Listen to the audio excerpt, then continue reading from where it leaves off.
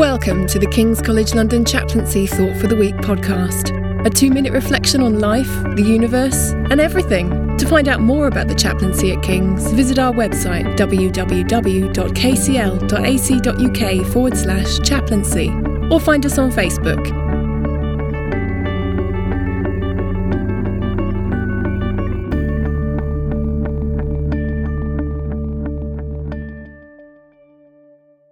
A queue is not simply an orderly line of people awaiting their turn to proceed.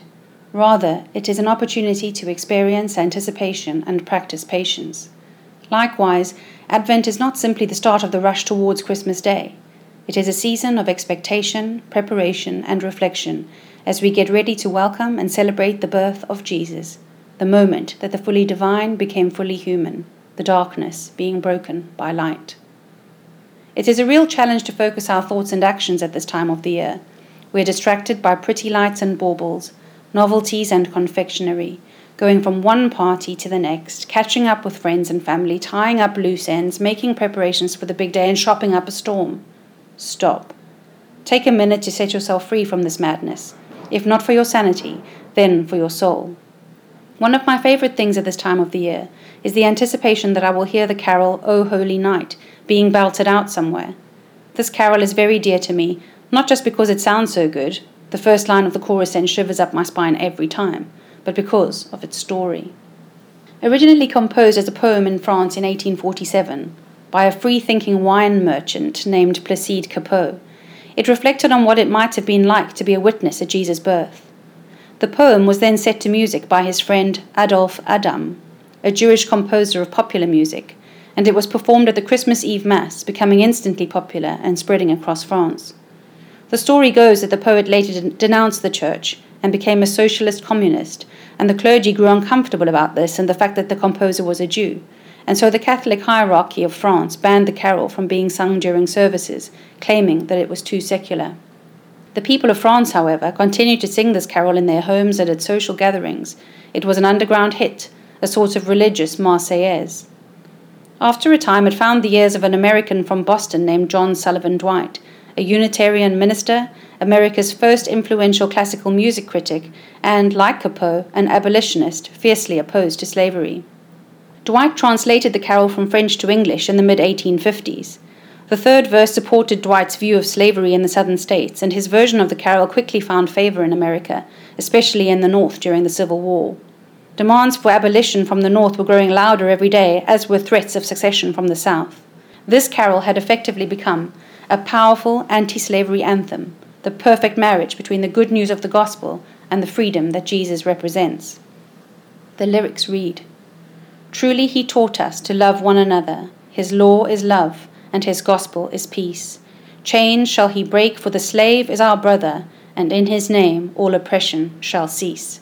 Sweet hymns of joy and grateful chorus raise we, let all within us praise his holy name." Powerful words indeed.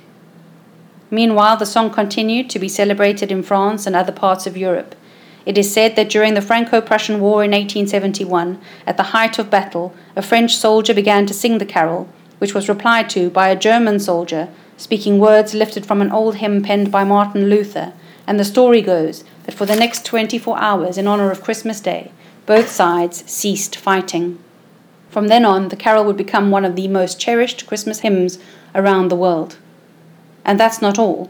On Christmas Eve 1906, a 33-year-old university professor named Reginald Fessenden broadcast for the first time ever a human voice across the airwaves.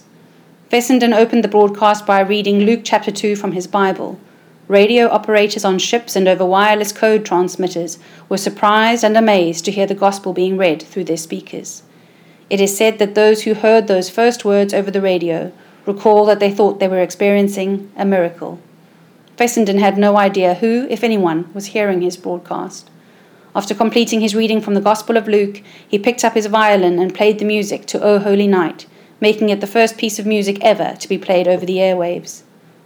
This is a carol of awe and hope, humility and reverence, which has united common people, championed the abolition of slavery, brokered peace between soldiers on the battlefield, and which broke ground as the first piece of music ever to be broadcast through a medium that would eventually spread the gospel all over the world. What a story. And that's what Christmas is to me. A great story, if not the greatest story. Well, the beginning of the greatest story. A story of awe, hope, humility, and reverence. Advent is the prologue, if you like, setting the scene for the start of a story that begins in Bethlehem with joy and hope at the birth of a baby, and ends at Easter in Jerusalem with Jesus' death and subsequent resurrection. This baby, so the story goes, was sent by God to live among the common people, tell of his love and his kingdom, and to set them free. Free to love God, be loved by God, just as they are where they are, and to extend that love in practice and in spirit to those around them, especially those that they find hard to love, or do not think are worth loving, or that it would be somehow wrong to love. He came to experience what it is to live in skin, to encounter one to another. He met and blessed them, warts and all. No one was off limits. Jesus, the epitome of humanity, showed them how to be fully human, or rather, human beings, fully alive. It is a rich, upside down, uplifting, challenging, and unique story. It's a story that captured hearts and minds 2,000 years ago and is waiting to capture yours now. A story that has stood the test of time. A story that offers a personal invitation to all who hear or read it. Start your journey afresh this Advent and walk with Jesus from his birth to his death and beyond. Now, a footnote if you'll permit it.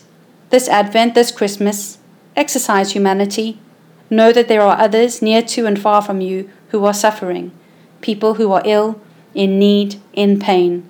People who are all alone in this world, desperate and driven to despair for many, many reasons.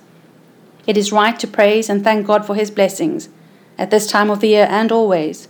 But please, please, do as Jesus did and be a blessing to others in any way that you can, big or small. For there, but for the grace of God, go we. On behalf of the Dean's Office and Chaplaincy, I wish you and yours a very blessed Christmas and a happy and healthy New Year. That was Thought for the Week, brought to you by the King's College London Chaplaincy team. To contact the Chaplaincy, email chaplaincy@kcl.ac.uk, or to contact a chaplain on your campus, please see our website. King's College London Chaplaincy, working with God to serve the whole college community.